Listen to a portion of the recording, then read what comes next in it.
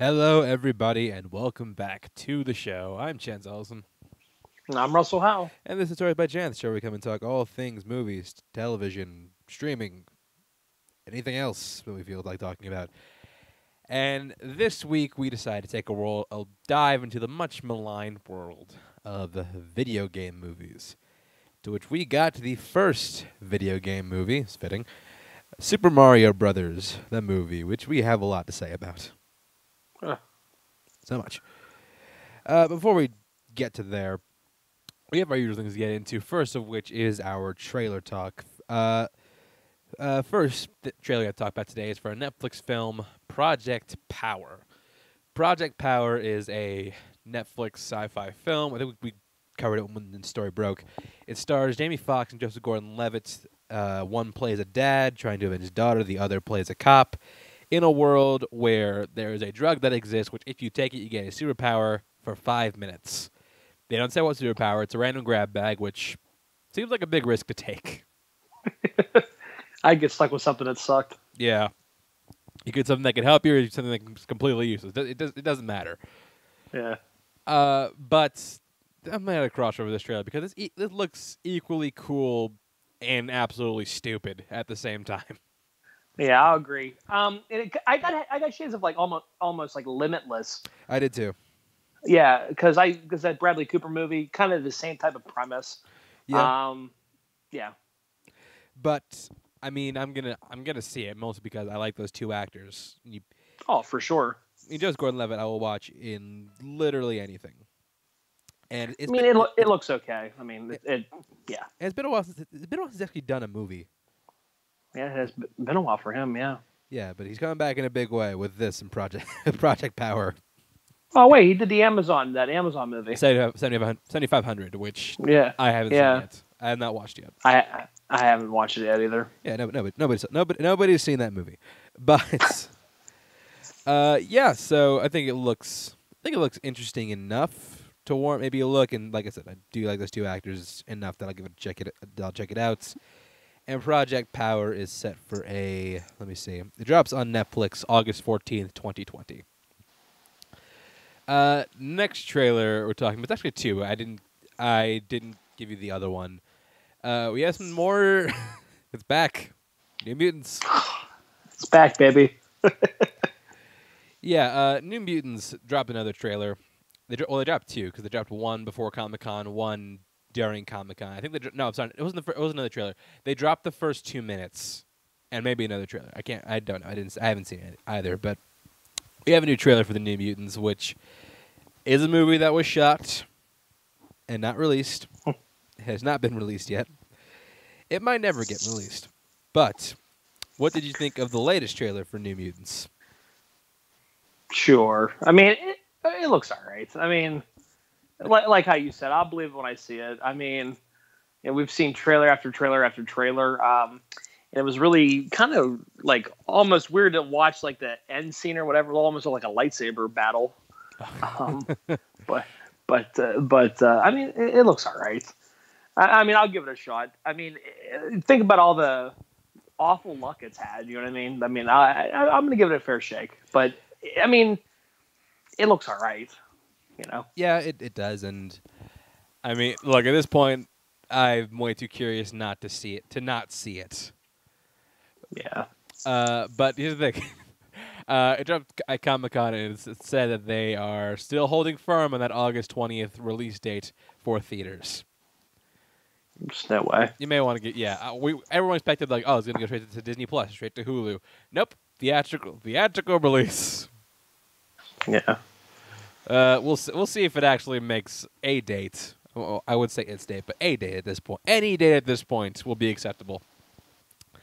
And like I said, New Mutants is set for a August 20th, 2020 release. Speaking of movies that are getting released in 2020, well, this one's definitely getting released. We have a new trailer from Comic-Con for Bill and Ted Face the Music. This gives a little more insight to the plot. Like we said, this movie is going to be about continues the adventure of Bill and Ted. Only now they are on a race against the clock to write the song that will ultimately save the future and save reality. I actually do think this trailer is actually. I like this one a lot more than the first one, and I like the first one quite a bit. Yeah, no, I did. I mean, you really get the feel of, the bond that they have as characters. That made the first two movies so good. But yeah, I'm looking forward to this one. Not a surprise that it decided to go on VOD. I think we kind of saw that coming. VOD and select theaters. Yeah, I mean, we kind of saw the writing on the wall on that one. But I think it'll make a perfect VOD release. I mean, and select theaters, but I think it'll make a nice, VOD release. Yeah, and there's no shame in that, especially nowadays. But I'm absolutely excited to see Bill and Ted return to, I'd say, the big screen. But if I can catch it in the theater, I will. But I'm excited to see him in another movie. I think you get some cool, fun gags in this. We're going back to hell, maybe going back to heaven. There's a quick shot of Bill's dad, and I think it's interesting the fact that like everyone thinks their time travel is now like some delusion of grandeur, which is weird because you remember the Bogus Journey. Bogus Journey, they play with robots and interdimensional creatures and the Grim Reapers. So why would no one believe them? Seriously, it's like Ghostbusters 2 syndrome. Also, they had sons, but now they have daughters. Which I mean, I wouldn't mind. It's weird. But regardless, Bill and Ted is set for a VOD and select theater release August 1st, September 1st, 2020. Next thing they're talking about, first of which is one, I think I might have dropped last week, we forgot to talk about it. It's The One and Only Ivan. The One and Only Ivan is based on a children's book, which is allegedly based on a true story. I'm not sure what story this is based on. It said it in the trailer, though, so take its word for it. And it is about a gorilla named Ivan who lives in a cage at the mall, which I guess the thing they did in the 70s. They had zoos in the middle of a mall. Sure. And it's about him, becoming an artist and breaking out and befriending an elephant named Ruby. Cast includes Sam Rockwell as the voice of Ivan, Bryan Cranston as the owner of the Big Top Mall, Angelina Jolie, Danny DeVito, Helen Mirren, the chicken who I swore was Octavia Spencer. Turns out that's Shaka Khan. Oh, really? Wow. Yeah. So, Russell, what do you think of the trailer for The One and Only Ivan? I mean, it looked alright. It's like one of those family movies on Disney Plus. I did like how it ended with the chicken crossing the road. I thought that was kind of funny. Yeah, it looks okay. Yeah, I agree. I imagine they wanted Octavia Spencer, but she's like, I already voiced a talking bird in a movie. Not again. Yeah, she's like, I've met my quota of animals for the last couple years. I'm good. But The One and Only Ivan is set for a Disney Plus debut August 14th, 2020. And last trailer we're talking about right now is for another Disney Plus film. This is for the documentary Howard.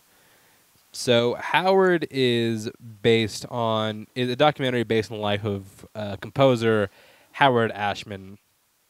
When he's it's about him when he was working with Disney, because he wrote the music for Little Mermaid, Beauty and the Beast, Aladdin. He had the stage musical for Little Shop of Horrors, and it's gonna basically chronicle his time there. And it was around the time where he was dying from AIDS. So it was crazy because he was working on Aladdin, or he was working on Beauty and the Beast, and then 9 months later, I guess in the trailer, 9 months later he was dead. So it's this guy he's not one who's often taught. When you think Disney music, you think of Alan Menken, or you think of all these other greats, all these other great workers, but not a lot of people talk about Howard Ashman. So, Russell, were you familiar with Howard Ashman, and are you excited to see this documentary? I am, now that I saw the documentary. It was really, but you figure the body of work he did was the apex of the of Disney. Absolutely. That run with Beauty and the Beast and Aladdin and Little Mermaid. It looks like a fantastic documentary. And kind of how you said, it's his work has gotten overshadowed by so many others that have, have come and gone after him. But I'm looking forward to it. Yeah. Yeah, and it's set for a Disney Plus release on August 7th, 2020. That's going to do it for our news segment. I'm sorry, our trailer segment. We now move on to our notorious news segment. First story is we got to start off with this because in the Great War of Christopher Nolan versus Corona, Nolan has officially lost. Tenet delayed indefinitely. Indefinitely. Oh man. This wasn't like a straight line to get there though, because the reason this happened was because he was full gung ho because other countries who are handling this virus much better than we are at the moment. They're getting better. They're having movie theaters reopen, but China, who is a massive, massive market for movies in today's era, they set a limit on theatrical releases. They can be no longer than 2 hours. So with the biggest market in the world out of it, that was Tenet's cue to like, okay, we're tapping out. Nolan, we don't give a fuck if you don't give a fuck about making money, but we want to make money. So fuck you, we're out. Yeah, he can't catch a break. I mean, he was so steadfast on releasing it to the theaters, but we were saying it for months. He was literally the captain of the Titanic, except he saw the iceberg coming. Yeah, he refused to acknowledge that it was right in front of him. Like it's it's inevitable. No, and this is your own fault. Like you, yeah. you I mean, did it's inevitable. Yeah, it was inevitable, but it does now. As much as we like to, give him hell, I am sad because I was looking forward to this movie. I mean, I was too, and it was one of those things that we clung on to because it was like, maybe this will be the beginning of the boom, coming back. You know what I mean? Getting the ball rolling a little bit. Maybe it took somebody like Christopher Nolan to get the ball rolling for the movie industry again. It's just a huge shot in the foot for sure. Especially because who knows when they're going to open. Yeah, because we continue. We haven't continued to be ass hats when it comes to this disease. We can't get it in order. We can't do it. It's just we're too entitled. Oh, yeah. It's a shame because it's like in March when all this stuff happened. Just to do the quarantining, staying at home, or if you went out, wear a mask, and it's like I don't know. I think we just got so spoiled by the way things were. You know what I mean? That people just kind of lost sight of that, and it's kind of shitty because now we're back in this. We're back in it again now. It sucks. Yeah, it sucks, but what are you gonna do? You know what we're not gonna do? Watch Peacock properly, because Peacock launched recently, and the service. If we thought HBO Max was a disaster, and it kind of is.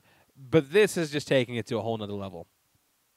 Because, they sold you on, oh, it's free. You don't got to pay. You only get like half the content, but it's free, which is fair. Fair. Half the content with ads for free. It's fair. So the way that works is you can get like half the content for free with ads. Which, okay. You can go to the next tier up, which is $5 a month, which is, I think, most of the content still with limited ads, or you can go to the next tier above that, which is $10 a month for all the content and still some ads. You never get out of ads. That's what we're trying to get at here. They're inevitable, man. YouTube, I mean, they're everywhere.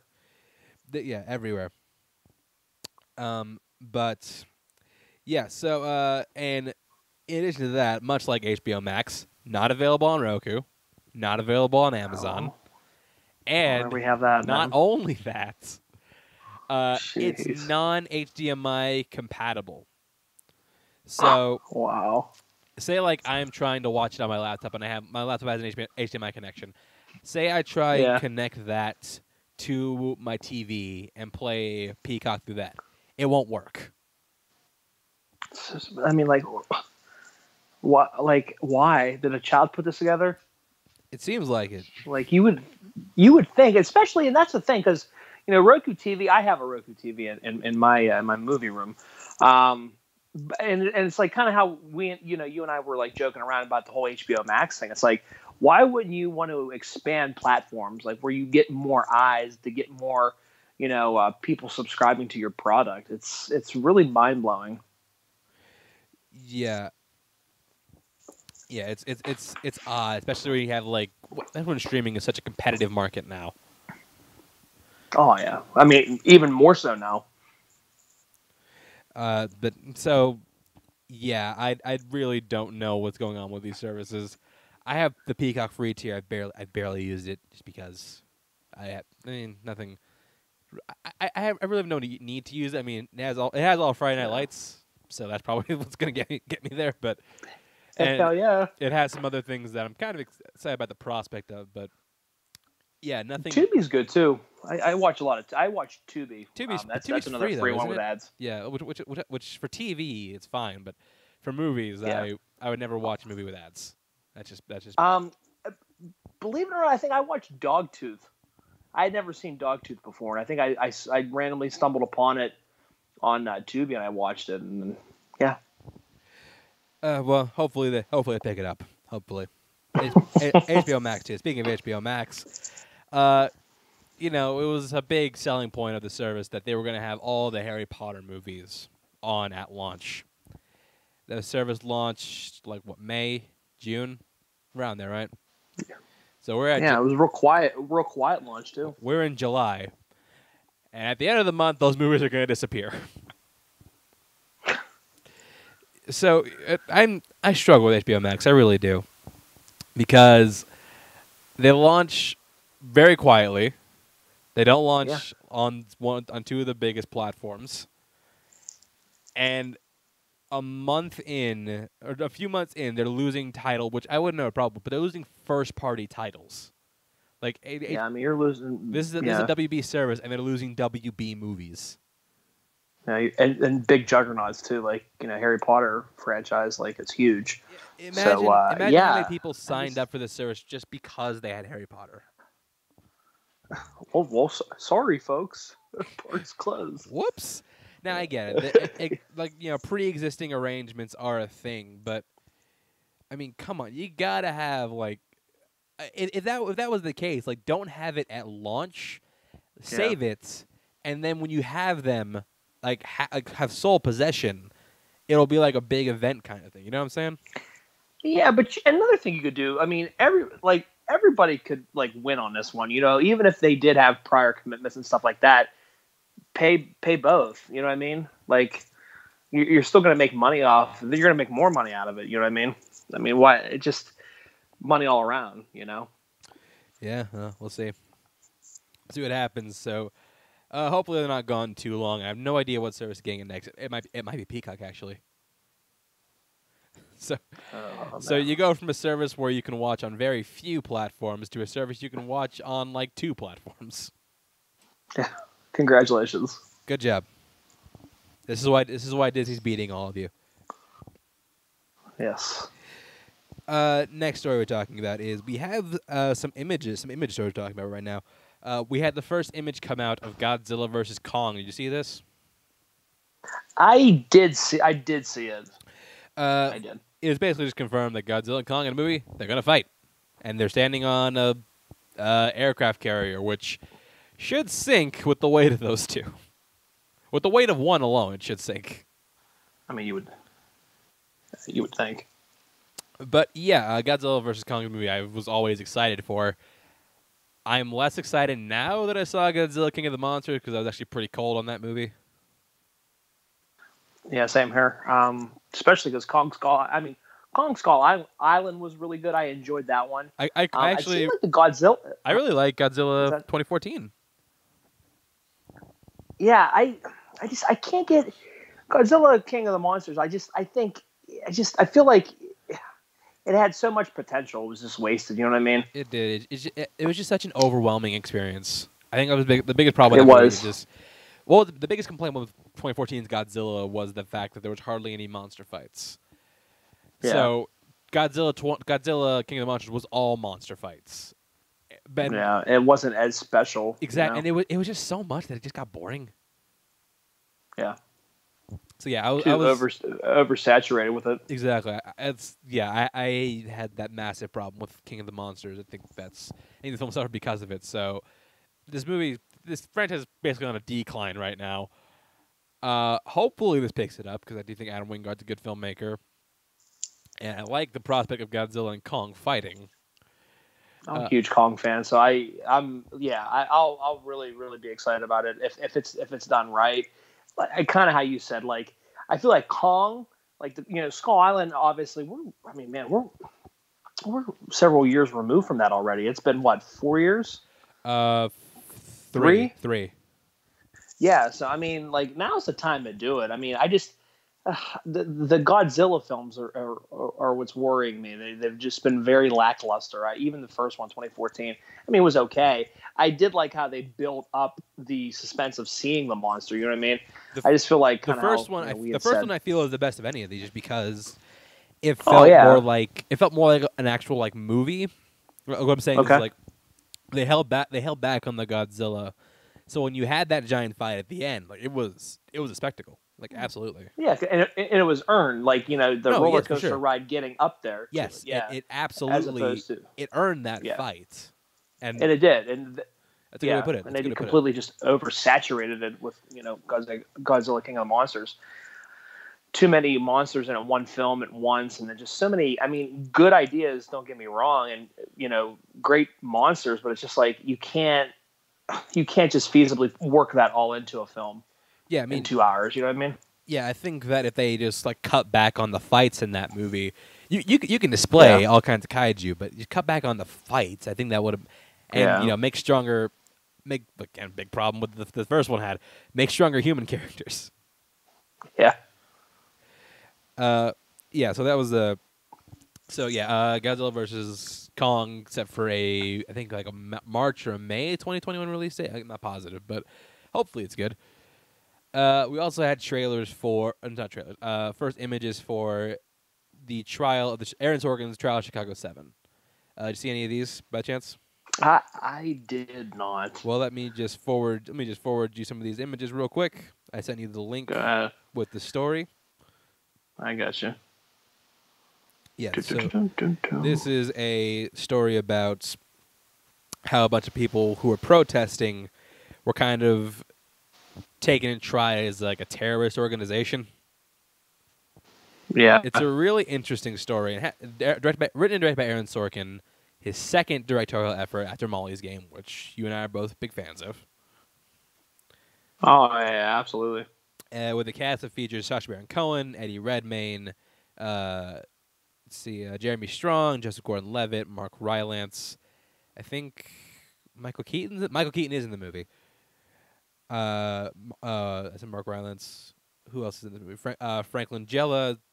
Huge cast. Yahya Abdul-Mateen II, Calvin Harrison Jr.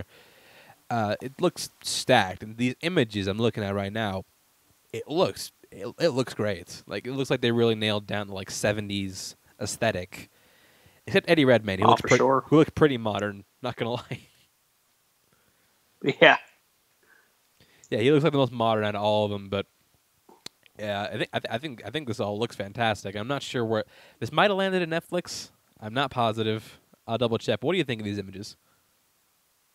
Oh no, for sure. Aaron Sorkin is one of the great names working right now, and we both loved Molly's Game, especially with this stacked cast. I mean, it does look fantastic, and it's an interesting premise of the trial of the Chicago 7, just a whole interesting story in itself. So I'm fully on board with that. I think this looks really good. Okay, I just did check. It did land on Netflix, except for a Netflix release October 16th, 2020. So yeah, definitely looking forward to that one coming out.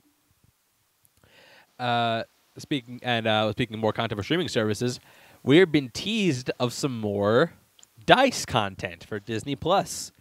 Alden Ehrenreich has been teasing some new Solo stuff, and there's been word of Donald Glover getting a Lando spinoff. So, look, Solo was a movie. I'm sorry, DICE. DICE was a movie that Disney had plans for.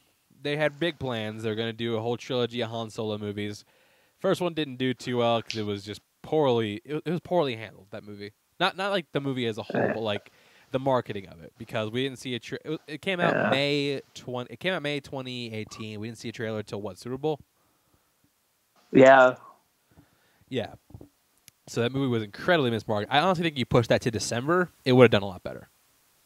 Yeah, just because traditionally that's like when you would set the Star Wars film. So, yeah, I think they kind of missed the boat on that one. And just May's just not a typical. Well, I say that, but then the prequel movies, Well, everyone, 1, 2, and 3, I think were in May. every other movie came out in May before Disney took over. And then once Disney took over, they kind of claimed December with Force Awakens. Exactly. And Last Jedi and everything. Rise of Skywalker. Yeah. Everything besides Solo came out in December. And everything besides Solo did really well. Yeah, it did well. Yeah. Did really well. Yes. So missed the memo, I guess. Apparently. I guess so. Well, they're also planning to transition. They're also planning to transition out of December into May, but then you're a proponent. I just so boring. See, I don't think. I'm yeah, like you said, I'm more of a fan of the movie than most people. I know it's not great, but I think it's fun. No, I mean I get it. I get it. I mean, you're a Star Wars fan. I get it. And I like Star Wars too. I don't know. I just think we didn't need a Han Solo movie. You know what I mean? Maybe if they got somebody other than Ron Howard to direct it. Not saying that he's not. Well, they did, but But you know what I'm saying. He's a good filmmaker. Don't get me wrong. I just don't think that that's his.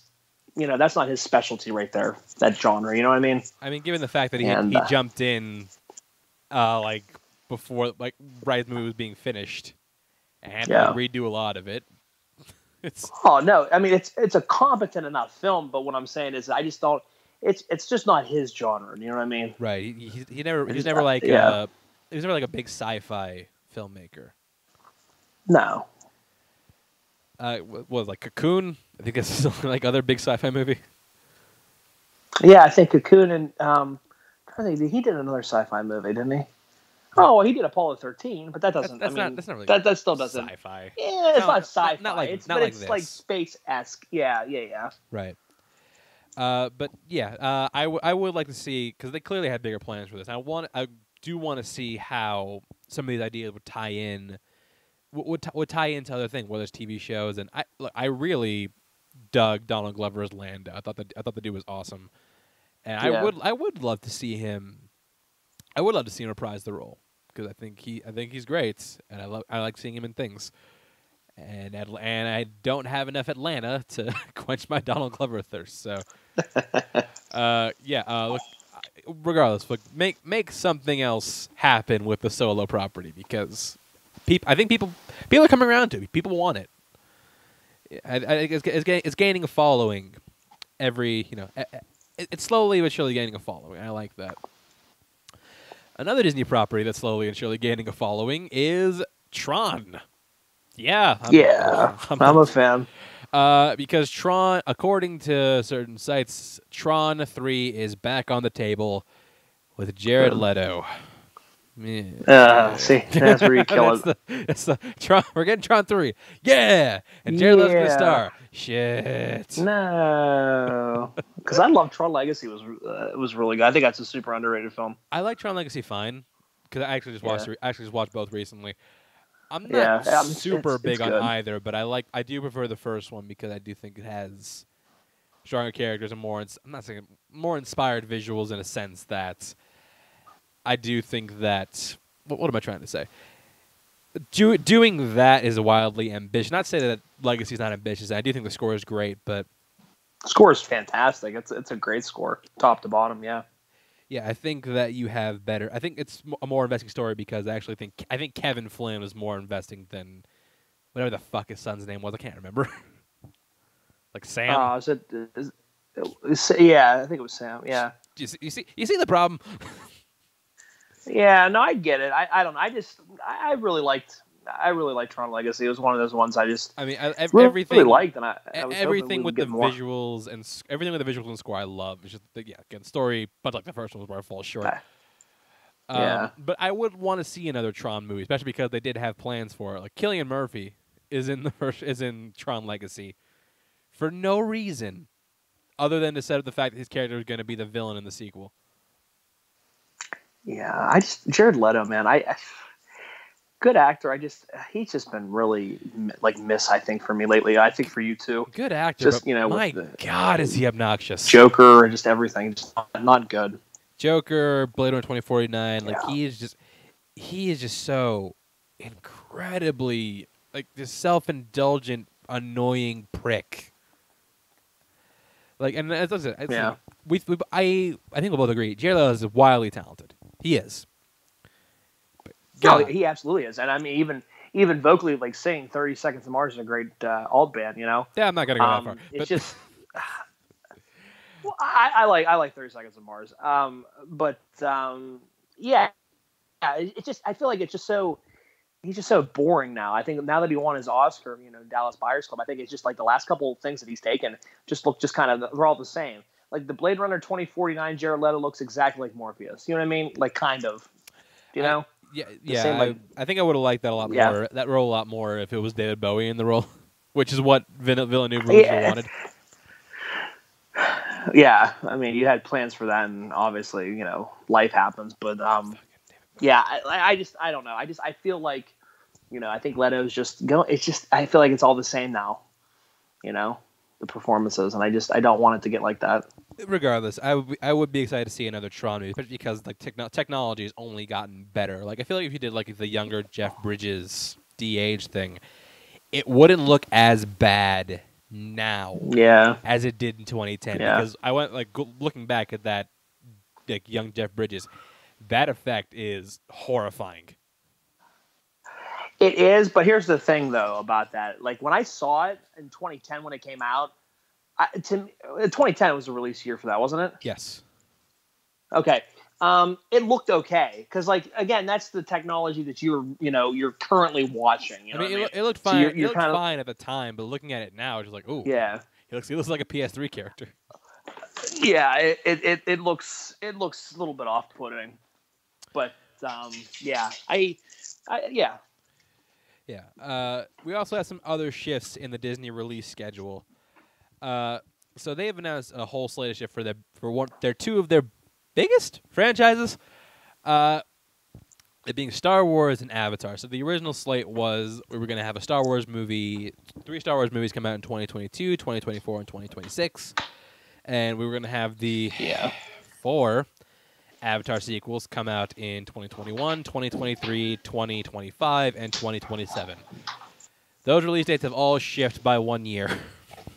So we will be getting Avatar starting in 2022, 2024, 2026, and 2028. And then we'll be getting Star Wars in 2023, 2025, and 2027. Like we said previously, every other Christmas is going to suck. So, yeah, it seems like they keep finding new ways for us to not see Avatar 2. New reasons for us to never see that movie. Again, I'm not convinced there is a movie. Yeah, I don't know. It just seems.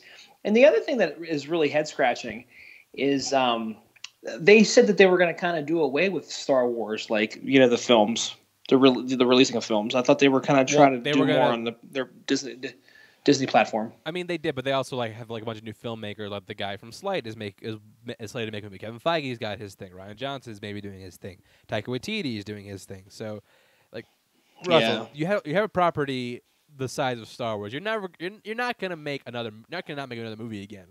Probably get away from the Skywalker saga. Probably get away from the Skywalker saga, but you're not gonna let that property sit. Oh no, and I know that. I think the thing that we had talked about before was it just got so oversaturated. You know what I mean? I think we brought that up. Even the new trilogy, along with Rogue One, Solo. You know what I mean? I think we were just getting kind of bored. We were getting like Star Wars out. Which is why I think taking a break is probably a good thing. Because makes sense. Yeah. Yeah, that time for that breathing room. But what we don't need anymore is Avatar. Now, I will say, this is coming from someone who loves the Flight of Passage ride at Disney World. That ride is awesome. Beth, Mike, if you're listening to this, I fully acknowledge that is one of the best rides there. But I don't want to see any more of these movies. Yeah, that is a really, really great ride. I remember we've gotten fast passes, I think, and we still had an over 2-hour wait. But what a spectacle! To just be submerged into that environment. It was beautiful. Yeah, and we can get into more of Avatar when we review it because it's weird because I don't think it's great, but I don't think it's as bad as people make it out to be. Regardless, I don't think we need 4 sequels. Yeah, it's a lot of unwanted hate just because. I mean, James Cameron's an easy person because the cockiness of Cameron, I think, is just a reason to hate sometimes. You know what I mean? But like, it is weird because like, you can practically hear the money leaving every year this gets put. Because remember, this was originally supposed to come out in 2015. Yeah, And I mean it's got sequentially because what Avatar back. was 09, right? 09. Or 08. 09, yeah. And it just got sequentially that's crazy. We're pushed 11 back. years removed from it. Yeah, it's got sequentially pushed back every year. It's a point where it's like everyone, no one believes. It's like the new Dark Tower. No one believes in these movies anymore. I mean, the thing it does have going, I think, like we had just made reference to, is the fact that it does have such a successful ride. I think that word of mouth in that experience gets you to want to watch the movie again and kind of live that. Like, I remember when the movie came out and like 3D was kind of like, it was like here and there, but like that's something you had to take in 3D. You know what I mean? It was completely revolutionary. But yeah, I don't know. Here's hoping that let's just get it done with and see how it is. Yeah, we'll see. Next, we're talking about is Jon Hamm is set to produce and star in a reboot of Fletch. Fletch, of course, being the classic detective comedy starring Chevy Chase. There's Fletch and Fletch Lives. Now, I'll fully admit, I'm not incredibly familiar with the Fletch movie. I think I've seen Fletch once. Now, Russell, how are you with? Okay. Are you a big Fletch guy? I've seen them. Yeah, I am. I've seen the Fletch movies numerous times. Okay, so tell me about Fletch. Tell me about what do you think about getting it rebooted? Do you think Jon Hamm is a good choice to play the role of Fletch? I mean, again, it was one of those things where, and I think I'm just speaking just because that's just I hate when we have to redo things that were done so good. You know what I mean? Like i.e. like the Ghostbusters movie, like the all female cast one. Nothing against it. I just there's things that we should and shouldn't do. Fletch is one of those properties, I think, just because Chevy Chase is just so iconic in the role, and I don't know if Jon Hamm can do that, like that ad lib. Like I feel like some of that stuff was so improvised in the Fletch films. Only like Chevy Chase could do at his peak. I mean, because this is like peak Chevy Chase too. You know what I mean? See, so I'm going to disagree with you there. I don't know if Jon Hamm can do that kind of stuff. I'll disagree with you there because I do think Jon Hamm has demonstrated numerous times that he can be incredibly funny. Like, yeah, but like, can he carry a movie by himself? Funny though, you know what I mean? I mean, I don't think it would be like all by himself. I don't know. I think he can carry a movie. I think he's certainly a good enough actor. Oh no! I'm not saying that. I'm saying like Chevy Chase in general. Like those. I mean, those were pretty much his. Obviously just his movies. Like I just don't know. I don't know if I get Jon Hamm as Fletch. You know what I mean? Again, I never thought that they were gonna remake this film anyway. So it was one of those things that I thought about, and I was like, oh, I wonder who they would cast. I mean, Hamm's a good actor. Don't get me wrong. I don't know. It'll be interesting to see how he tackles this. Yeah, so we'll see how that turns out. He's also producing this, so something tells me that this is like a project that he's actually very passionate about. So I think he'll put some. I think he'll surprise. I think he'll surprise a lot of people. I think this will be good.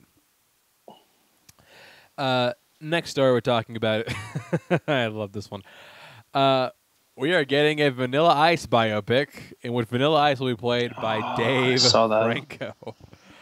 A couple things on this. One, I'm very curious as to what the tone of this is going to be, because this nobody wants to see a serious biopic on Vanilla Ice. Absolutely nobody. Yeah, I don't understand where we're going with this. Yes, what this needs to be, it needs to be like that is like an Ed Wood / disaster artist / W take on Vanilla Ice, because the dude. What more fitting way is there to do? Because the dude is a joke of the rap world. Yeah. Well, that and like his time in the light was so small. You know what I mean? But like It was such I a wanted to small, it was a short run. track everything. Track from what is the ding ding ding ding ding? What God?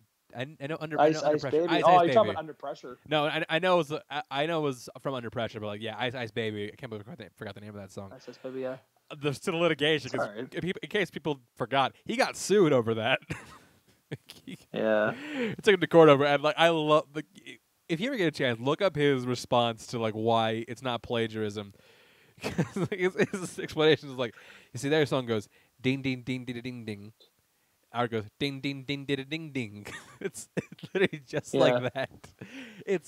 It's amazing. I wanted to track that. I wanted to track the ninja rap to the multiple court cases. I wanted to go over everything. I want it to be. This could be hilarious. And Dave Franco's a good actor. He really is. And looking at him, he does kind of look like Vanilla Ice. Yeah, a little bit. I mean, we missed the boat for Mark Paul Gosselaar to star in this movie, who would have been a great Vanilla Ice. But yeah, I do think that there's no writer or director attached to this yet. But if it takes the right tone, I think this could be a winner. Yeah, I mean, it could be one of those like disaster artist type films, like kind of how you said, catch you off guard. Yeah. And another huge piece of news: Denzel Washington and Julia Roberts are co-starring again in the family drama "Leave the World Behind." This will be about two families, strangers to each other, who are forced together on a long weekend gone terribly wrong. Roberts will play the mother of the family that rents a house, and Washington will portray the homeowner. This doesn't sound very interesting, I know, but what sells me on this is Denzel Washington and Julia Roberts. For sure, Pelican Brief, man. Yeah, Pelican Brief reunion. Absolutely. Let's get it. What do you think? What do you think? You excited to see these two guys go back at it? Yeah, I mean, why not? They're legends of their craft. Always good to see Denzel on the screen. And Julia Roberts has been like kind of hiding. Well, I say kind of hiding because she was in Ben is Back. She was really good in that. I think that was a really good, kind of like a quiet performance for her. Right. But yeah, I mean, they still bring their A game all the time, and yeah, it's always good to see those those types of talents reunite, especially since it's been 93. I think Pelican Brief came out. 93. So you're looking at like 27 years, almost 30 years. So yeah, I think long overdue. Long overdue. Definitely excited to see them come back to the big screen. And it's also going to be directed by Sam Esmail, who did Mr. Robot, and work with Julia Roberts on Homecoming, the Amazon show, which is actually quite good. Okay. So definitely looking forward to that. M. Night Shyamalan's next movie has lined up his new star, and I'm actually really glad this person is going to be Gael Garcia Bernal, who most people will know him as the voice of Hector, the skeleton from Coco. It was weird because he had that, and it was huge, and everyone was like really high on this guy, and then we never saw him in anything else. Yeah, he just kind of like fell off. He's a good actor. Like he's great in Y Tu Mama Tambien, Mozart in the Jungle, the Amazon show. He's a really solid actor. He's never gotten anything like super big. So I mean, not like this is the biggest venue because it is Shyamalan. But okay, I'll take that back, take a little bit back because he is doing stuff to kind of turn himself around. I mean, he had 2 good movies and then Glass, back to back. But I'm happy for him for getting, because he's still an director, and I'm happy for Gael to get a movie like this with like a high profile project like this. So are you excited to see Garcia Bernal headline the next What the Twist Shyamalan movie? Oh, look at that. Yeah, no, I am. I like Shyamalan. He's either all or nothing, man. You either like it or hate the movies. Like, there's never, in between. I think we can say Glass was super disappointing. Yes, we can. We could absolutely say that. I mean, it was super disappointing, like especially because you had coming off of Split, such a great, twist at the end, and you're like, oh, this is great. This is going to set up a, awesome, third movie, and no, it just not good. Nope. So, here's hoping, man. Let's hope, man, because he's hit or miss. Like he'll come out and he'll knock you out with Sixth Sense and Unbreakable, and then turn around. Like, I mean, you just never know what you're gonna get. Shyamalan month next year will be fun. He's passionate though. What's that? Shyamalan month next year will be fun. I just throw that out there. I like it. We'll consider that for next year. And last story we're talking about today, Netflix has just lined up their latest blockbuster action movie from the Russo brothers, who I think might be directing. Let me see. Yeah, no, they are directing their next movie, and will star Ryan Gosling and Chris Evans. The movie is called The Gray Man, based on a book by Mark Rainey, and it will be about a former CIA operative turned freelance assassin named Court Gentry, played by Ryan Gosling, and his CIA cohort, Lloyd Hansen, played by Chris Evans, who will be hunting him across the globe trying to catch him. So this movie will cost an astounding $200 million, which will make it one of Netflix's more expensive movies. Jeez. So you hear this team. You hear Russos, Gosling, Evans, the writers of Endgame, Christopher Mark and Stephen McFeely. Just go into to 2 stars. Can America handle that much sexy in one movie? But we're gonna have to find out, I guess. But yeah, I mean, I'm on board. Yeah, I mean that's a huge sign for Netflix, and yeah, I mean get 2 talent actors like that, especially in their peak right now, with Gosling and Evans. It should be pretty good. You know, I remember a day once a young Chantel Ellison was actually worried about Chris Evans' career post Endgame. But I gotta say, he's doing well for himself. He's doing very well for himself. No, I'm excited to see this. And yeah, you put that team together, how can you not be excited? Really, how can you not be excited to see this? And actually, I like, because one last story I want us to go over, because this came out. Netflix, as usual, is very protective about their stats regarding their movies. Well, they actually just released their top 10 most popular movies. Now, this is audience in the first 4 weeks of the film's debut. And I remember how Netflix counts their views. They just count it. They count a view if you watch the first 2 minutes. Okay. Which is idiotic. See if I can guess some. I don't know the list. Okay. Yeah. Oh, yeah. No, you do not know the list. Let's see if you can guess. All right. Bird Box was huge, so I think Bird Box would be up on there. Number 2, Bird Box. That's correct. All right. Let's see. These are movies. Let's go with Bright. No, Bright is not up there. It's a good guess though. Really? Okay. I'm trying to think. This could be our game time. This could be our game time for the week. Here's our game time. We're doing it before the review this time. We're having Russell guess the top 10 Netflix movies. What about Six Underground? Six Underground, number 4. Okay. I'm trying to think. I'm just trying to think of the big word of the big buzz here. The first couple of days of a movie being released. I'm trying to think number 1. I can't think of anything right now. Number 1 is recent. I'm gonna kick myself in the head because I know we probably talked about it. I can't. It's funny because, to be honest, what about what is it? The Five Bloods? Not the Five Bloods. Okay. You're in the right zone, though. You're in the right zone. Let's see here. Because it's funny because most of the movies that we're talking about, I literally have not watched. I don't think I've seen any of those. I haven't seen any of those. I can say I've seen a grand total of 3 of these movies. Okay, out of the couple ones that I haven't I've said I haven't seen any of them. The Five Bloods I wanted to see, I just haven't got around to it. I have seen that one. And that movie's great. Okay, I'm trying to think here. This other one's recent. I keep thinking of docuseries because we keep watching docuseries on Netflix. Think Damn it. action heavy. That's what. Oh, what about the one with Ben Affleck? Oh, you're on the right track. What's it called? Oh my god, I can't. It's not the way back. What did I keep thinking of the damn thing?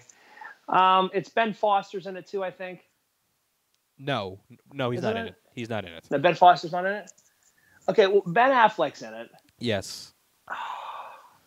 No idea. Triple Frontier. Can't think of the name Triple of Frontier it. is the one you're thinking of. Triple Frontier, yeah. Is that in the top 10? Number 7. Number 7. Okay. What about the Chris Hemsworth one? Was it not Extracted? What the hell? What the hell is that movie called? Again, this shows you how I don't watch the Netflix movies though. The Chris Hemsworth one, I can't think of it. Extraction. I was close enough. Extraction. Number 1. That on there? 99 million. Really? Get out. Okay. Wow. I thought for sure. And Bright wasn't in the top 10. Yeah. So you got 1, 2, 3, 4. Yeah, 4 so far. Oh, sorry, 4. 3. I got Bird Box. Yeah, Bird Box, Extraction, Six Underground, and Triple Frontier. Okay. One I know you're never gonna get, so I'm gonna tell you. Number 9 is The Platform, because I never heard of this one. Apparently, some foreign film that got 56 million in its first 4 weeks. What about Roma? Not Roma. It's a good guess though. Huh. But on that, think of another Just because big. of the Oscar season. But think of another big. Oh shit! Marriage Oscar. Story. No, but you're close. Think of another big prestige Oscar movie. From Netflix. Oh,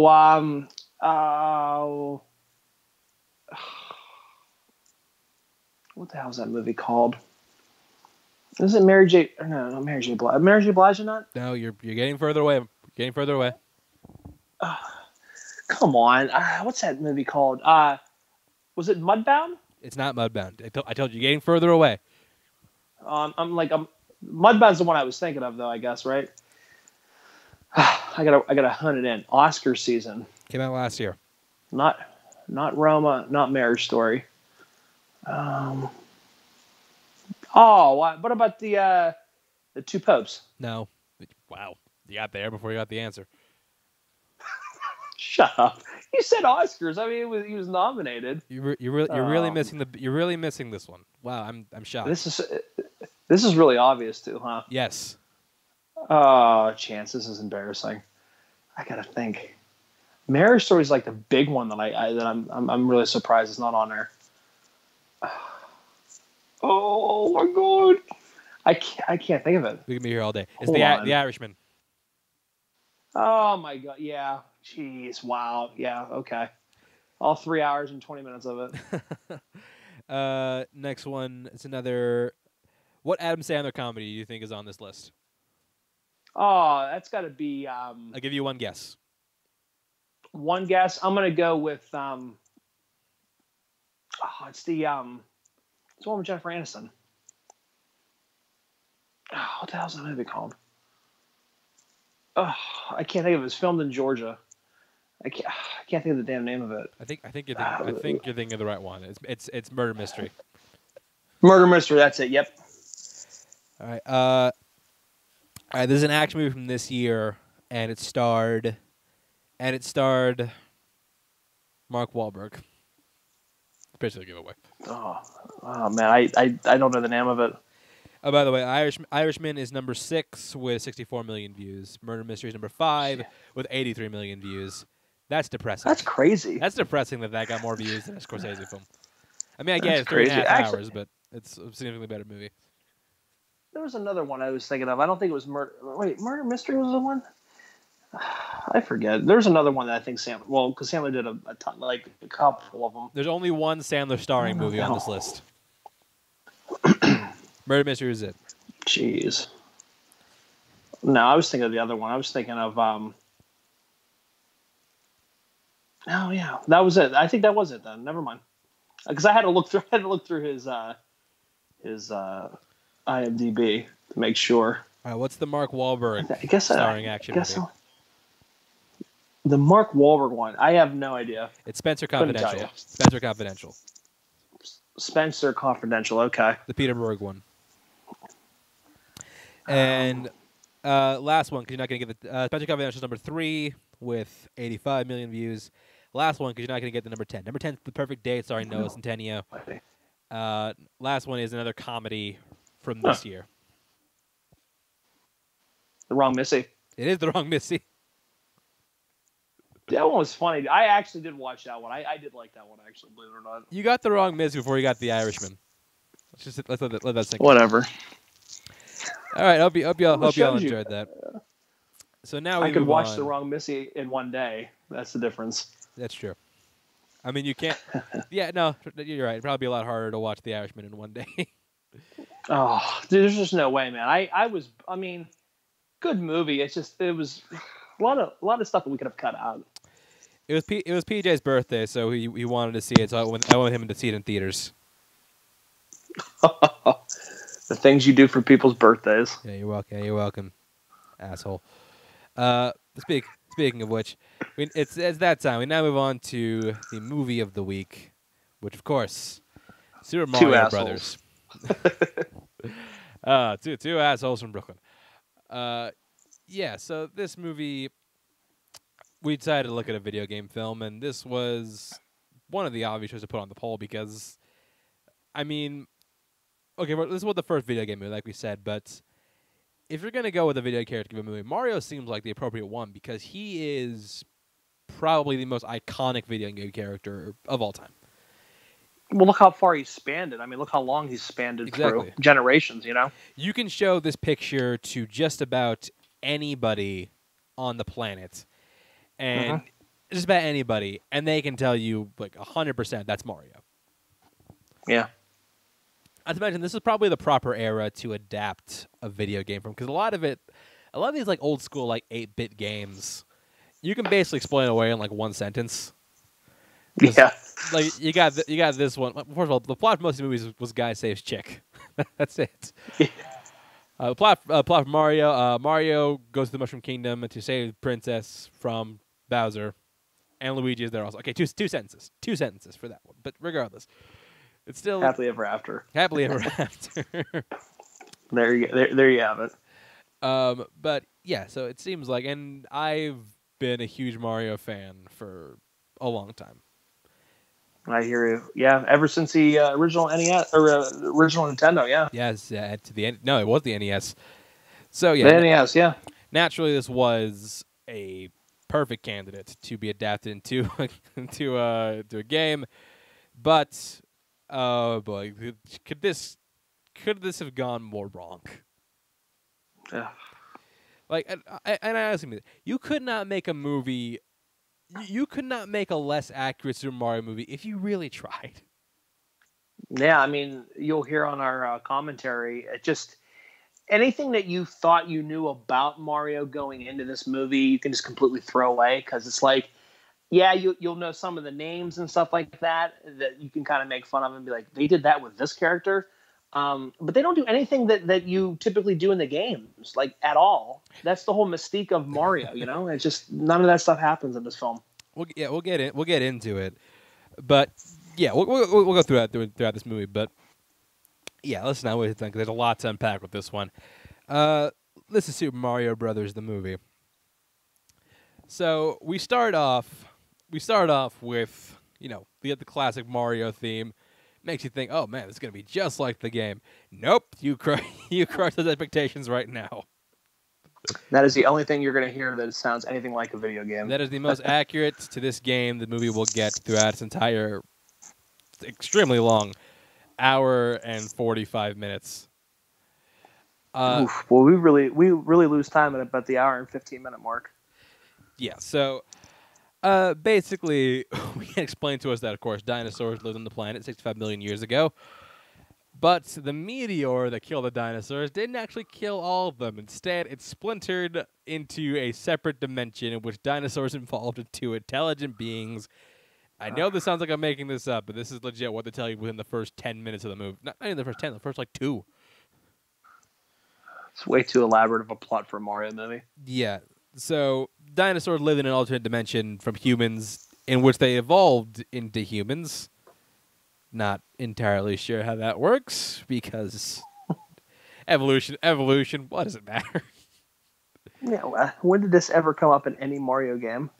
So yeah, we see that a woman is dropping off a pod to a convent in Brooklyn, while at the same time in a cave-in caused by King Koopa, played by Dennis Hopper, who they originally wanted. You know who they originally wanted for this role? Schwarzenegger. Gotta be even worse than Mr. Freeze. Is it though? Oh, worse. I'm sorry. It is worse than being Mr. Freeze. Yes, you're correct. Oh, it'd be way worse than Mr. Freeze. Yeah, we then go to the home of our titular characters, Mario and Luigi, played by Bob Hoskins and John Leguizamo, and we know they're plungers because they know they're plumbers because they have plungers just hanging on the walls like shotguns. That's when you know you're legit. So yeah, not even 10 minutes in, we're already at 3 strikes in the movie because we have a plot that has nothing to do with the actual game.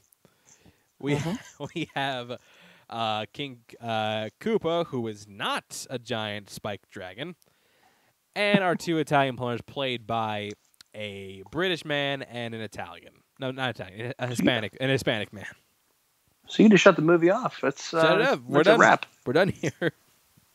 Good job, guys. You made it through 10 minutes of the movie. It should be worth noting that for Mario, the studio originally wanted who they originally wanted. They wanted Danny DeVito. I think they made a better choice with Hoskins. I mean, Danny DeVito is Italian. It would have worked. I think it would have worked for this generation to be a Mario character. DeVito's way shorter too, so that might have. Yeah. They also originally wanted Tom Hanks for the role of Luigi. But after the failures of both Turner and Hooch and Joe vs. the Volcano, the studio doubted whether or not he was still a hit or still still had box office potential. Is what I'm saying. I hold my beer. He just went on to win back-to-back Oscars. Again, allow me to. This came out in '93. Allow me to list off the movies he made from '93 to '99: Sleepless in Seattle, Philadelphia, Forrest Gump, Apollo 13, Toy Story, That Thing You Do, Saving Private Ryan, and You've Got Mail, Toy Story 2, and The Green Mile. You're welcome. So he didn't do that good. I'm curious if he took this role. If they took this role, would he have gone on that run? I don't think he would have. I mean, '93 got him Philadelphia. Yeah. For an Oscar, and then what? The year after he marched back there with Forrest Gump, and so coincidentally enough, John Leguizamo was originally offered the role of Tom Hanks's partner in Philadelphia, but he turned it down to do this movie. I mean, Antonio Banderas is. I mean, because they got Antonio Banderas. I mean. I don't know. I think Antonio Banderas is a better actor of the two. Yeah, I don't know. That's really crazy how that comes 360 like that. Exactly. But like we said, we meet our main plumbers, Mario and Luigi. This movie does put extra emphasis on the plumbing, and we'll get to that. Oh man. We also see that there are 2 goons looking out for somebody, and we'll get to that. We'll get to that in a bit. Also, we also meet our other main character, Daisy, played by Samantha Mathis, playing the only good-looking paleontologist of all time. It's weird. This is a big year to be a paleontologist on a movie because the same year as Jurassic Park. Yeah. They spend a dubious amount of time on the plumbing. They have this rival company, the Scapellis. Yeah, I mean, it's super intense plumbing in New York, man. The game is no joke. I mean, it's yeah. They help out Daisy. Result they get. They go on a double dinner dates with Mario and his girlfriend, who I don't think ever gets a name in this movie. She's just Mario's girlfriend. No, it's just Mario's side piece. As we find out that Mario Brothers may not actually be brothers because they explain that Mario raised Luigi since he was a young boy. So, yeah, I'm already very confused as to how these relationships work. Yeah, it's really really just bad. Daisy is then kidnapped by the two minions, one played by Fisher Stevens, the not Indian guy from Short Circuit, and taken underground to where they were digging. There's corporate espionage going on from the Scapellis. We know the Scapellis because they, in a genius move, wear the shirts of the company they're sabotaging for while they're doing the sabotage. Genius. Yeah, I mean, America's stupidest criminals. Come on. Daisy is taken through this wall, which is basically a gateway to the other dimension. This effect looks awful. It's super off-putting. It's literally the worst graphics. Like, it's just bad, really really bad. Yeah, and it's case point for why you couldn't do a villain like Sandman in the 90s. No, like we were joking around in the commentary. It's like, I had like PTSD from Spider-Man 3. Yeah, so they go through a giant hole to another dimension, in which they emerge in the new land. It's not the Mushroom Kingdom. It's called the Mushroom Kingdom like once. No, it's a place called Dino Hatton.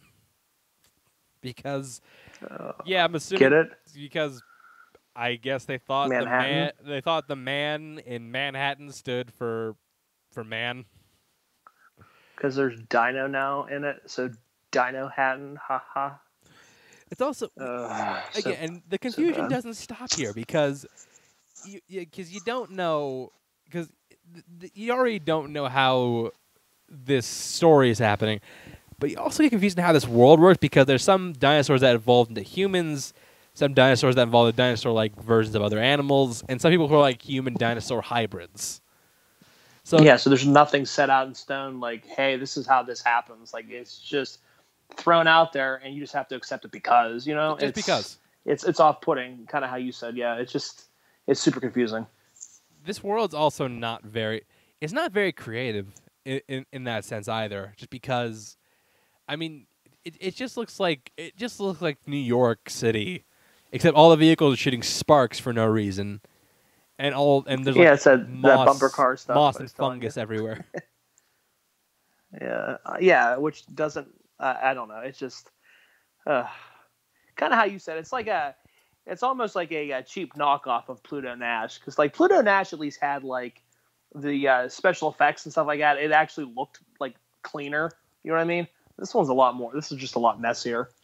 Yeah, not to mention the fact that coming off a world as creatively designed as Mario, like you can show someone, much like you show someone the character, you can show someone a shot of a background from the game, and you'll instantly know it's Mario. Here, I would never peg where this world is or what movie it comes from. Yeah, I mean, and like we even were talking about it like during the commentary, like if you didn't know the names of any of these characters and you just were like trying to put it together what you were watching, you would never know you were watching a Super Mario movie. Oh, that's because like you look at our main characters, like Bob Hoskins looks like legit Mario, but he doesn't. He never says it's a me. Like there's one part in this movie where it's like, I'm gonna break every bone in his body and then I'm gonna kill him. And I'm like, yeah, that's a line Mario just said. There's no M on your hat. John Leguizamo doesn't even have the mustache. Come on. No mustache. And he's not that much taller than Bob Hoskins. It's like, come on, really? Yeah. And again, we see like the Mario tie-ins are so loose because, well, first of all, the crystal, which is what Koopa's after from Daisy, Luigi has it. And it's taken by this like robust black woman. We don't know who it is. She takes it and just bounces off. And then we meet something that shocked both of us. We meet this guy playing a guitar. He's like this like street musician. It turns out this is Toad. Yeah, the little mushroom guy from the movie, from the games. Yeah, the one in Mario 2 that was so fast when he would lift the vegetables out of the ground. Yeah, that's the rock star. Let's make Toad a 40-year-old band hippie. Yeah, who's not short, and he doesn't even have like anything resembling a mushroom head. Like maybe like kind of how we were saying, he has that like shaved head with like designs in it or whatever. But still, it's so dumb. It's like, I don't know. Yeah, this movie tries to be creative in the wrong ways, and it's lazy in the wrong ways also. Coming to the next scene, they're all arrested and they're taken to the precinct. They're taken to the precinct of Dino Hatton, and they're getting processed. And there's like, what's your name? Mario. Last name. They're just like, oh, you gave Mario a last name. What's it gonna be? It's Mario. Yeah, I'm like, why? Like, don't even put that in there. Just say, what's your first name? That's it. Or you just can like, just what's your completely name? steer away from that. Or you don't need to give. You already don't need to give him a last name. But at the same time, if you're gonna give him one, don't just give him his first name a second time. But and then the other thing is that's a perfect time for him to say it's a me, Mario. You know, that'd have been a perfect time for him to say that. Dude, you're so right. Yeah, if you're gonna have him say it's a me, Mario. It's a me, a Mario. Seriously, that's your perfect time to do it. You have an in right there. That's a perfect segue. You have the perfect opportunity, and you don't take it. So, no, you name a Mario twice. That's dumb. So we have Mario, and Luigi Mario. Oh man. And it's factual because look on IMDb and the characters are literally Mario, Luigi, Mario. It's so off-putting. Yeah, they're being interrogated by, King Koopa in the game. He's President Koopa here, basically like a Donald Trump ripoff, played by Dennis Hopper. Yeah, or like a Biff Tannen type character too. That too. Yeah. Thing is, like, he has a bunch of running jokes in the movie that also don't work. Like, there's one about him being a germaphobe goes nowhere. There's another one we'll get to. Yeah. And we'll get to when we get there. We basically find out that he wants the crystal because he is trying to open the portal to go to the other dimension. Thing is, he doesn't even need to do this because the doorway's open. Like, he could just go through. It's like you cut out the middleman. Like, you don't have to. He sent his henchman through. Why can't he go? Yeah, it's just bad story writing. It's just like these guys that directed this film that obviously didn't go on to do anything after. There's a reason for that, obviously, but it's like they got so lazy. Like, these were people that I don't think ever played the game or knew anything about it. Like, because you could tell. Oh yeah, we'll talk more about them later.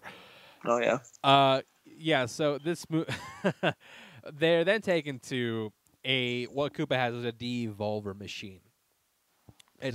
He puts Toad in, he sets the de-evolve, and it makes him more animalistic and more, dumber, in a sense. So he comes in, he's put in a suit, and his head is turned like this little lizard thing. And not even kidding, these are Goombas. Yeah. Oh, so bad. The mushrooms you jump on are these. I'm convinced that they try to make these things look as little like the game as possible. And they succeeded. But the other thing that I wish that they would have done, kind of like I also said it, like, remember the ending of Beetlejuice, where he's sitting there and the guy sprinkles the dust on his head and it's like it starts to shrink. Right. The Goombas remind me exactly of that. It's just, I don't know, just weak writing with the characters and just like little thought into how we could adapt them from a video game to a live action film. It was just so half-assed. I mean, the rig is impressive because clearly like a rig you wear on your shoulders with like a tiny like animatronic head on top of it. Problem is, it looks nothing like a Goomba. It looks nothing like a Goomba. Mario's not jumping on these things.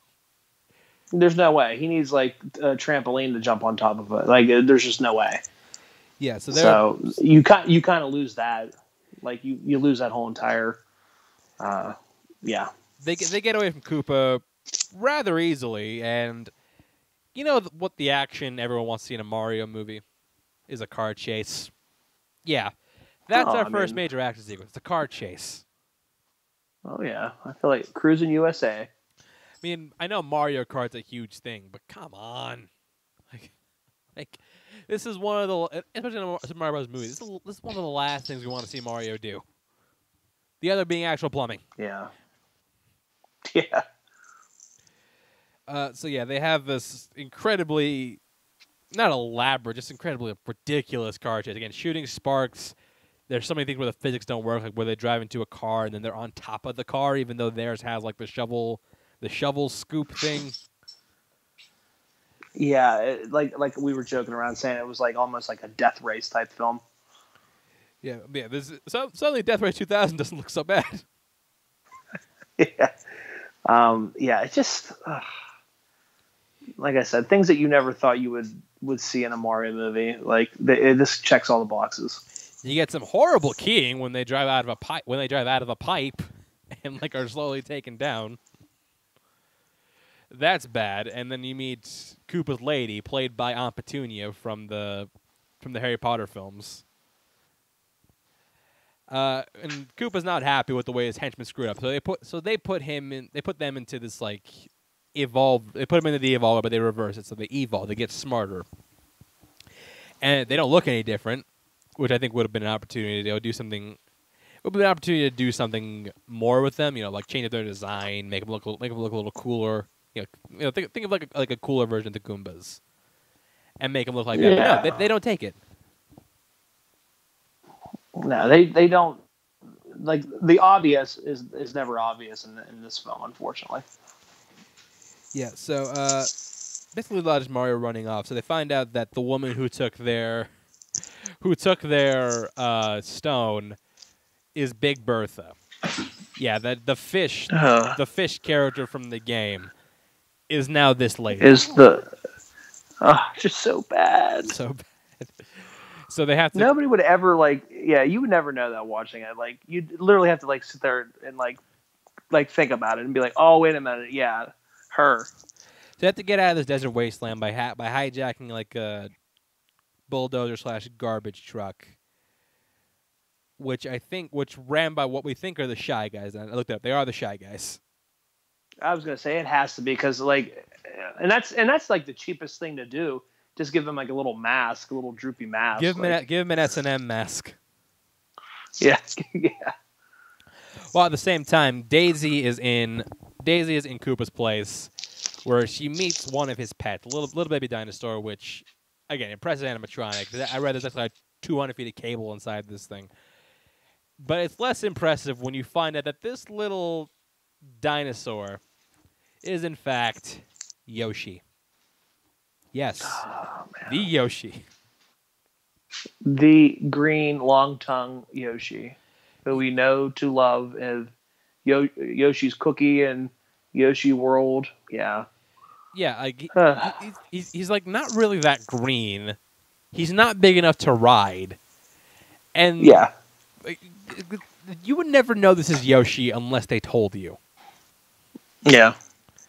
Like it's ridiculous, and like not to mention this maybe is like the most like biggest creep factor seen in the movie because I think he has the line something like you know what they say about little girls they never forget the first time they're tongued by a lizard or something like that. Yeah, it's like okay. It's just a line that's like wildly uncomfortable. It's just like oh god, that's something Dennis Hopper just said.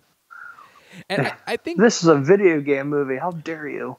Yeah, coming to the next scene, like Mario and Luigi use that, use the vehicle they stole to get to Big Bertha's club, and they get new suits. This would be the perfect time to start and put them in the classic Mario colors, but no, they don't. They give Luigi the red suit, and they give Mario like a yellow suit. Yeah, just ugh. So dumb. And in order to get the necklace back, he has to seduce Big Bertha. And he has to like put his head in her cleavage and use his teeth to like take the necklace off. Which where we get to the biggest question of this movie. Who is this for? Yeah. Because like some of these scenes and lines are not for kids. No. Like adults aren't going to dig this. Mario fans are going to hate it. So who is this for? I mean, there's a reason why. Like, obviously, like we should mention that this movie's hard to find. Like, you can't.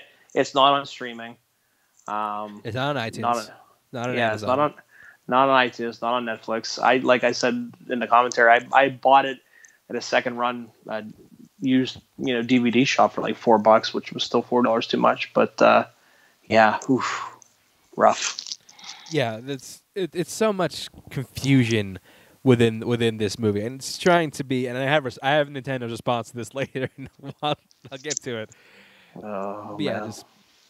So much. So they get the the rock back. Bertha helps them break out, and then I have to go into Koopa's place to try and break out Daisy. So only an hour. It only takes an hour into this hour and 45 minute, not but the hour and 20 minutes in this hour and 45-minute Mario movie for them to finally get into their colors. And the outfits look fine, I guess. Lackluster. Yeah. I mean, really anticlimactic. yeah, you're like, oh, okay. And anyway, you've seen it on the front of the cover of the box too, so it's like it kind of ruins that for you because you're like, oh, that's just that. No, not a big deal. This is also the point where they started the running joke of Koopa trying to order a pizza. Yeah, which is so stupid. So stupid. And the next scene is one I call like a just major acid, a major like one you would do on acid because they get into an elevator, and Goombas start coming in, and they need to be able to get out. So what do? They trick the Goombas into dancing with each other to the elevator music. They sway them. That's so stupid. So dumb. Yeah. So incredibly dumb. We should also mention Koopa has made his de-evolver technology into like handheld guns. So and it's funny because like the props they use it's just a Nintendo Super Scope 6 painted black. Yeah, it's bad, man. You don't remember the Super Scope 6? It was a thing like Nintendo tried to do. Like I can remember when they had like Duck Hunt, they had like the guns. Oh this yeah, was like the Duck Hunt. Yeah. It's like I remember. This was like a bazooka that you have for games, but it's like I get the intent, but it's a poor design. It really is. Yeah, for sure. Yeah. So, yeah, they're going through, and Tuba has his whole army. He's gonna try and align it so they can take it to the world and take over essentially. Why he needed a shard and a big display to do this, I have no idea. But I'm not gonna. But stupid.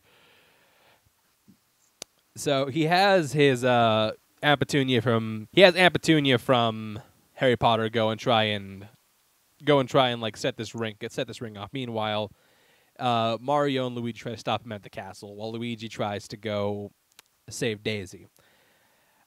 They kidnap Mario's woman at some point. You know when it happens, but you totally forget she's in the movie. Yeah. They take him. Mario's squaring off against Koopa. They get into a fist fight, and this would be a perfect time to like have like Koopa like shoot like fire. Like they have him like shoot fire once. He's never throwing any hammers. He's never doing anything like they're not fighting over a pit of lava. Like nothing. Nothing associated with the Mario movie can be found in this game. Some Mario game can be found in this movie. Movie's so dumb, it makes my words up. No. But I mean, it's true. There's like nothing that you associate Mario with in this film. It's sad because you have so much to go with that you could do just to even if it doesn't make any sense. It's just it's a callback, Yeah, it doesn't even have to make sense. And in the middle of it, like they have like this big like elaborate like slide race, like going down. They freeze the pipe because again, plumbing is a very like pivotal thing in this movie. They freeze the pipe so they can slide down it. And then, like they're being chased by a slide of Goombas, and get away from the way they do it. They take the smallest wrench, put it in a hole, and that flips the entire thing the Goombas are riding on. Yeah, because they wouldn't just ride completely right across it. Because it would flip them, of course. Yeah. Okay. Physics, not even once. Yeah, we'll go with it. I know it's a lot to ask for logic in a Mario movie, but come on. Fake it. Just fake it. Not to mention, Bullet Bill also makes like a cameo appearance. Just something like they put in the boot and it launches it.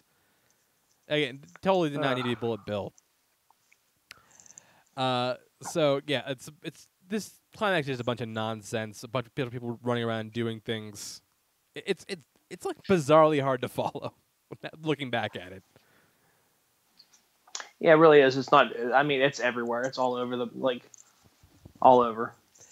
Yeah, it's like Mario has a bomb that he's trying to set off to do something. It's trying to blow up, I think, Koopa's building. But he sets it off in like a place where it has to like walk like 20 miles with the shortest wick ever. with the shortest, longest fuse of all time. That thing could have exploded 30 or 40 times by the time it got to where it wanted to go. Yeah, so it goes there. Meanwhile, they get the portal set, so they are like fusing into the other dimension, and it's done via like Thanos dust effect. Oh, before that was a thing. Yeah, just like them setting the precedent for that. So you get credit for that one. Yeah. So they get to the real world, same site where the archaeological dig was happening. And meanwhile, the corporation is trying to take over the dig. They're there, and he turns the head one into a monkey. And Dennis Hopper, I don't know how he said that line.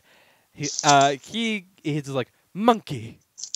Like, he has some ridiculous shit to say, but in a weird way, everyone starts laughing at this. But like, if I were there, I'd be scared shitless of this. Yeah. It's like, I don't want to get turned into a monkey. Yeah, seriously. Why are you laughing? But it's a little consequence because the bomb gets to where it's going. The portal gets deactivated. It blows up. Everyone's sent back to the other world. And then they start to use these de-evolver guns on Koopa.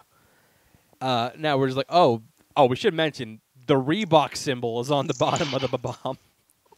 Oh, yeah. This cheap advertisement. For on no the smallest reason. shoe possible, too. Yeah.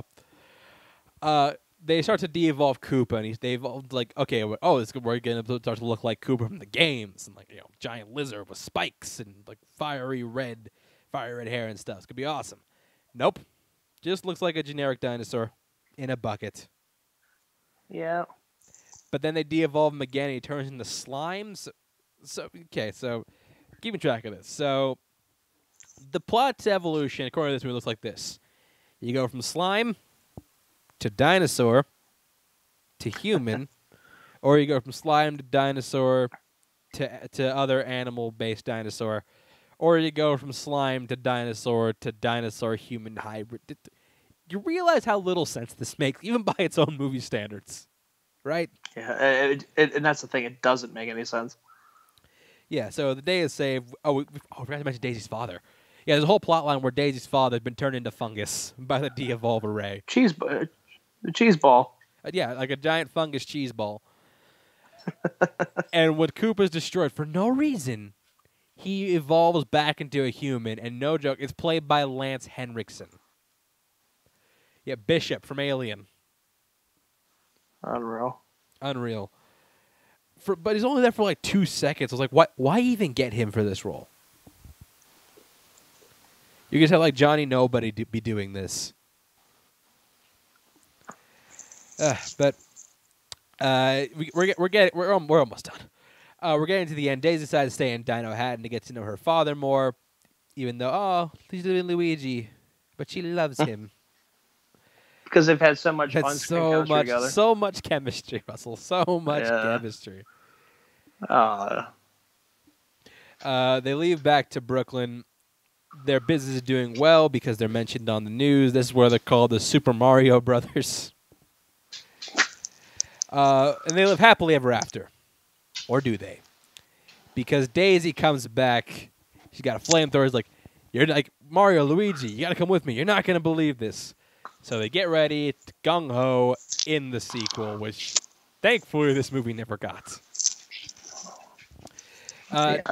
Now, it is worth noting that this movie actually had like a graphic novel sequel. Some writers who worked on the movie kind of fleshed out where they wanted to go. I haven't read it, so I don't expect me to go through it because I'm not sure. But yeah, this movie is an unmitigated disaster. Yeah, it's all over. It doesn't have any consistency to the game. The directors don't know what they want to do with it.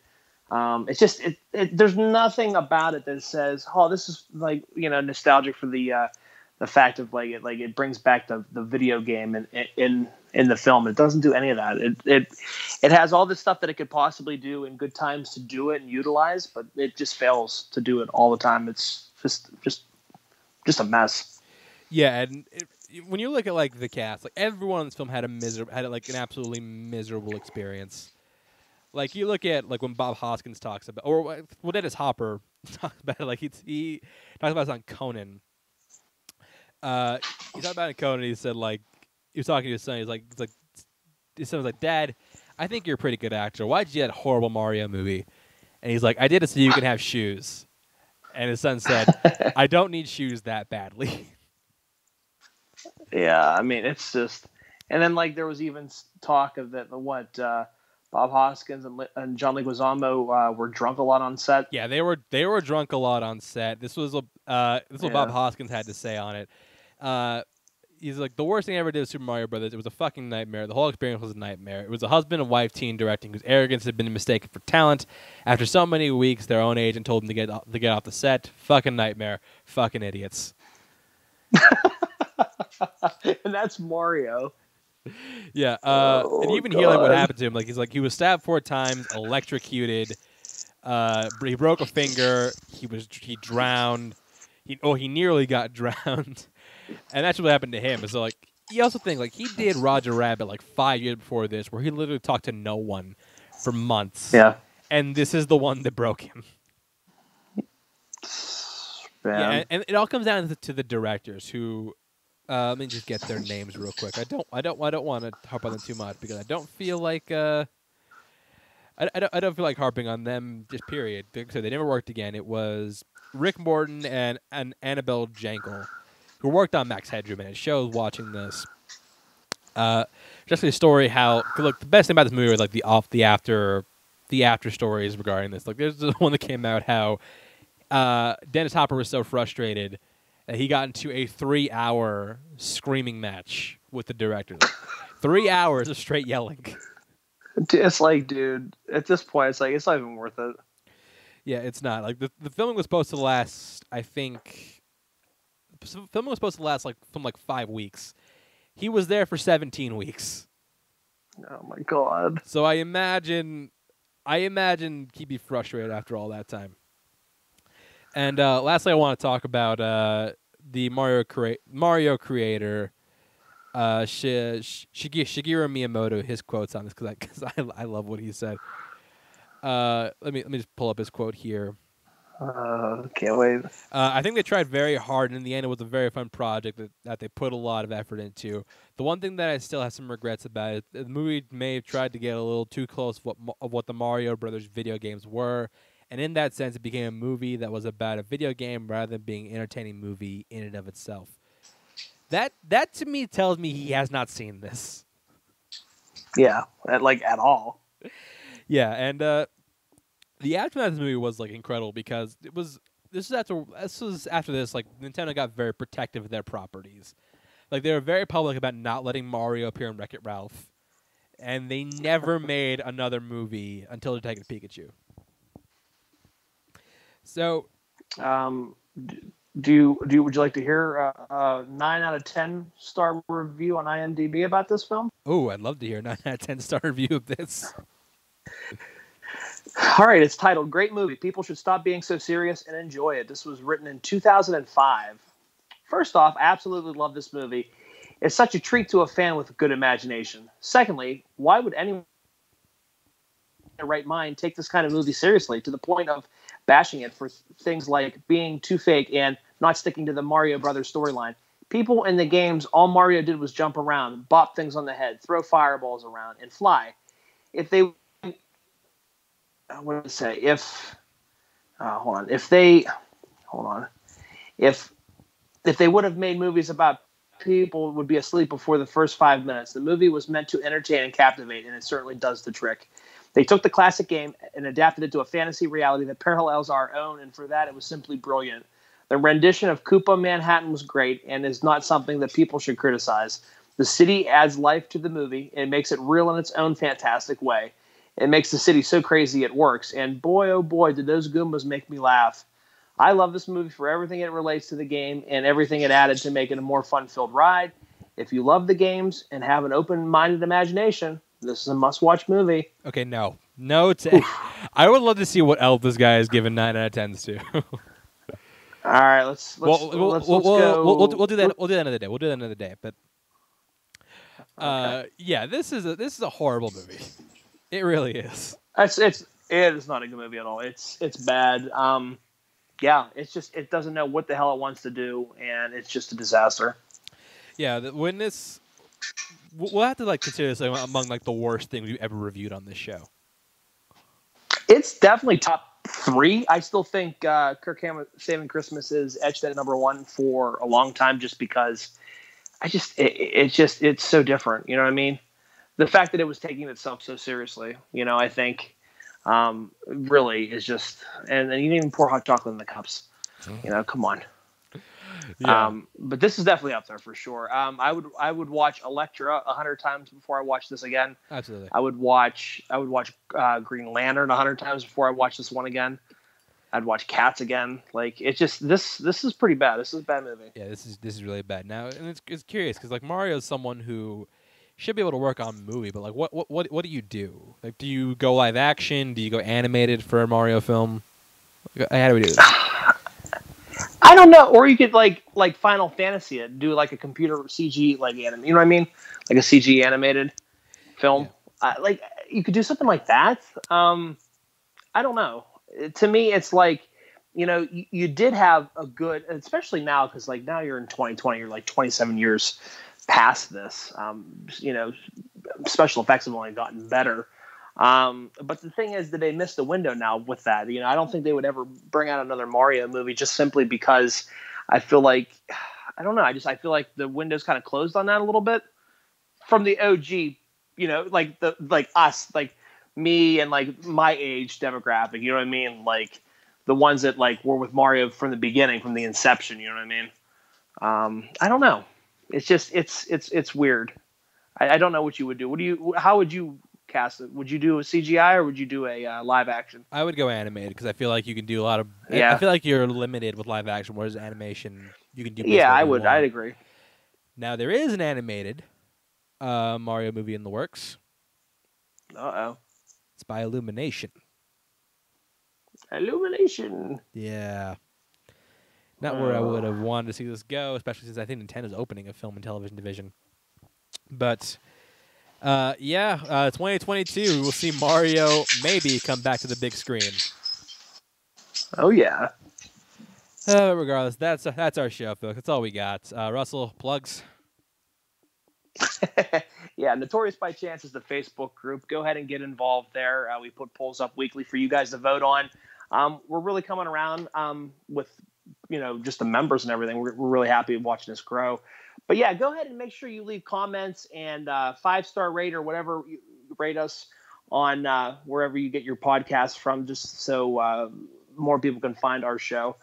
You can also find us on YouTube, Notorious by Chance. We'll be coming up with something here eventually. I know, you've been busy, and I think just there's been really nothing to talk about just because of the corona and everything. So hopefully we'll get back into that and we'll start swinging that up in full force too. You can find me on Twitter, Instagram, ChanceWars_91. My match with my latest Showdown match against the Barbarian is up right now. Go check that out and check out Mike Kalinowski's match today because I'll be publishing this Friday. Listen for that. And yeah, that's going to do it for us. We will see you next week where we venture into the realm of the uncomfortable with movies that are problematic. So it's going to get very, very tense in this room next week. So it's going to be fun. Oh, boy. It's going to do it for us. We will see you next time.